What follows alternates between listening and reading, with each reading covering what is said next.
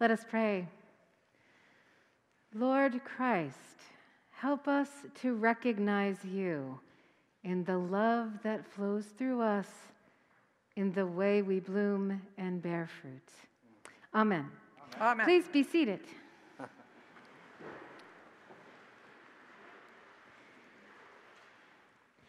This past Earth Day, the Climate Action Team led a Sunset Compline walk along Forbidden Drive down by Valley Green Inn.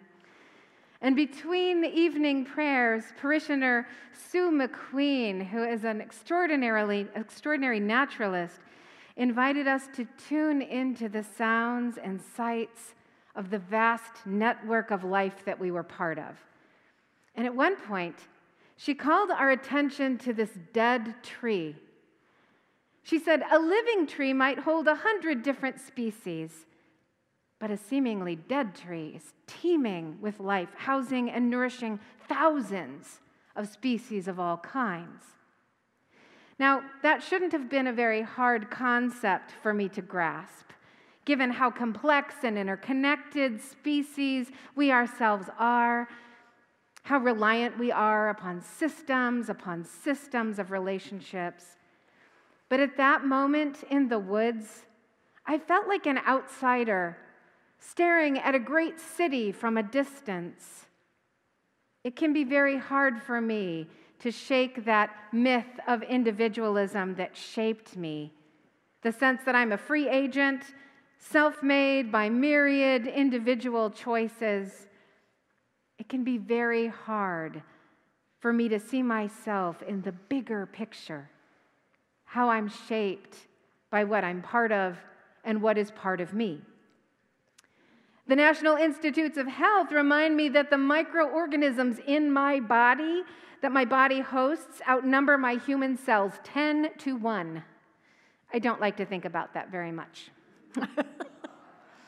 But even if I set aside the dead trees and the gut flora, today I'm still faced with the story of the vine and the branches, in which I'm invited to see myself as a small, prunable part of something that's largely out of my control, while channeling within me the generative love of God.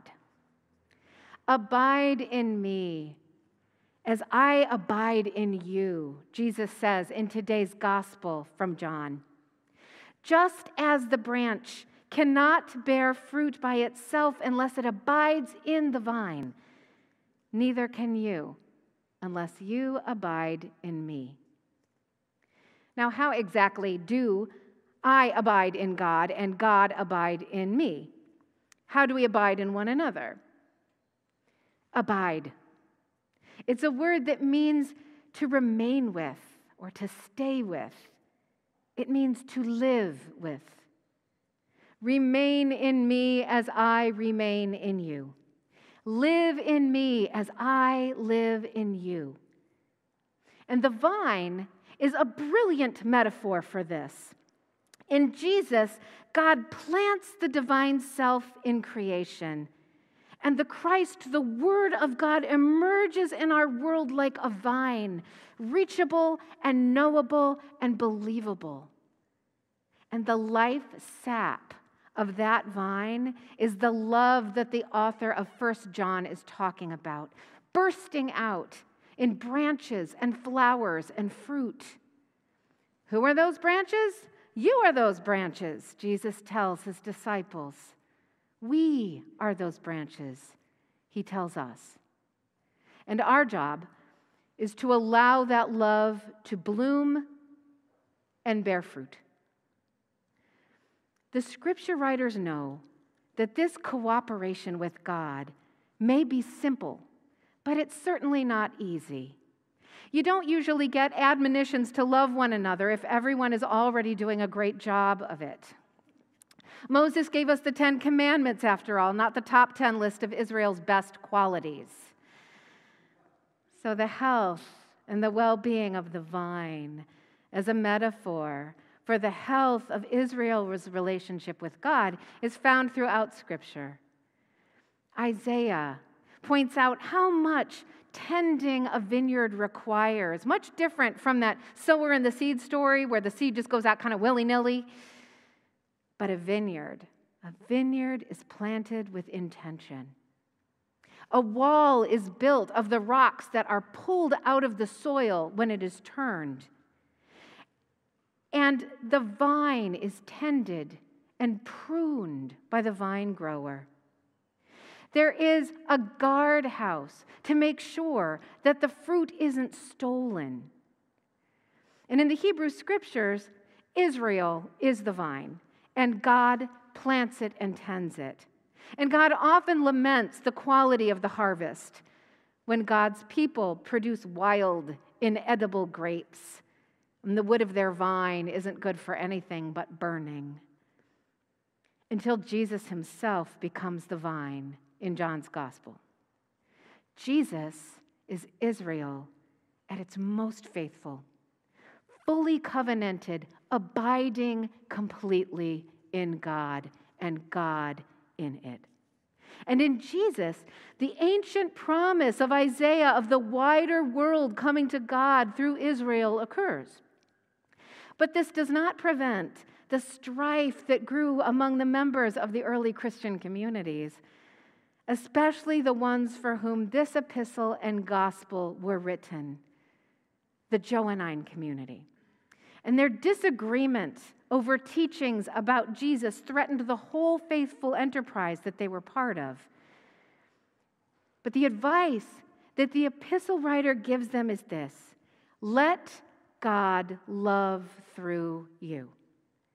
Let that love push out the fear that causes communities to split apart. And the gospel writer would say, remain a living branch on that bigger vine that is Christ. To participate in the generative work of God in the world, one has to stay with its source. One has to stay with the vine. Disciples who have lost access to the love that flows from that divine relationship will not bear fruit, and their faith will die, and they will fall away or be trimmed away by the vine grower. Now, I have to admit then that metaphor for the vine and the branches makes me a little uncomfortable when I really think about it. First, being a branch is a pretty passive role, not like being the hands and feet of Jesus or trotting off to pasture with the rest of the sheep.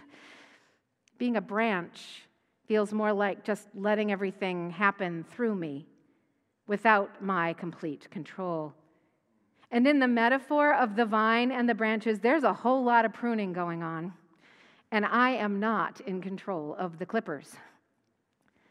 Maybe it's easy to lose sight of who we are in the metaphors like these. Perhaps we tend to confuse God's role with ours. Now, throughout John's Gospel, Jesus explains who he is in a variety of ways, many of which start with an I am statement. And in biblical language, we know, especially in the Hebrew Scriptures, that phrase I am refers to God. When Moses asks the voice in the burning bush what name he should give it, God replies, I am who I am. Tell them, I am who I am sent you. So whenever you run into the phrase I am in the Scriptures, pay attention. God is near. So Jesus says in various places throughout John's Gospel, I am the bread of life. I am the light of the world. I am the door or the sheep gate. I am the good shepherd. I am the resurrection. I am the way, the truth, and the life. I am the vine. And each one of these statements describes not only who Jesus is, but who God is in relationship to humanity through Jesus.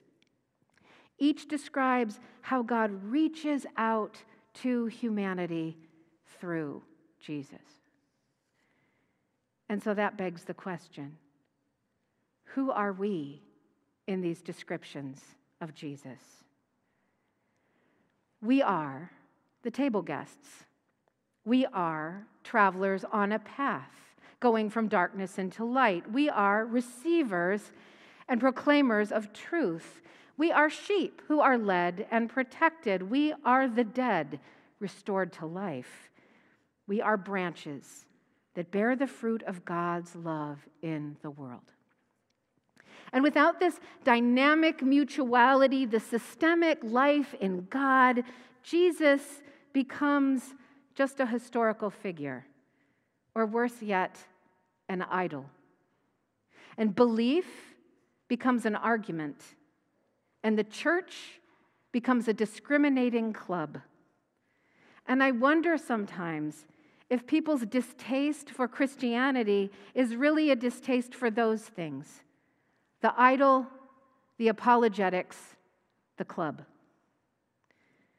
Because I have to believe that the world does have a taste for, in fact, a deep, deep thirst for the love that God has, that is described in that first epistle of John. Because who doesn't want life and a deliverance from and a righting of the world's evils? Who doesn't want to be free of fear? Who doesn't want to be forgiven for past sins instead of continuously punished? Who doesn't want to be included and accepted rather than despised and hated? Who doesn't want the boldness and confidence and courageous relationships that come from that kind of love? And our role as disciples of Jesus, as branches of the vine of Christ, is to help people find God's love right at hand. Now, in these demanding and exhausting times, maybe there's something kind of restful about being a branch on Christ's vine. I mean, what would it take for me to just ease up a bit? Let go of my fear of getting it wrong and just let God's world-changing love flow through me and out to others who need it. So our parishioner, Scott Robinson, who is here today, put it this way in a Facebook post recently on this very scripture. He wrote, "It occurs to me the vine is not separate from the branches. In fact, they're made of the same stuff. They are all of a piece. When I am having trouble tuning in to the divine presence, I can remind myself that I am already a branch of the vine." Well said. And the author of 1 John says that this is how we see God. This is how we recognize God, by recognizing God in the love that courses through us. So what if we saw ourselves as already teeming with the life and the love of God? What if we stopped wrestling with God for control of the clippers and just let God be the vine grower and the vine? What greater yield might we bear? And who out there might finally find what they've been hungering for? Divine love, right at hand, fruit ripe for the picking. Amen.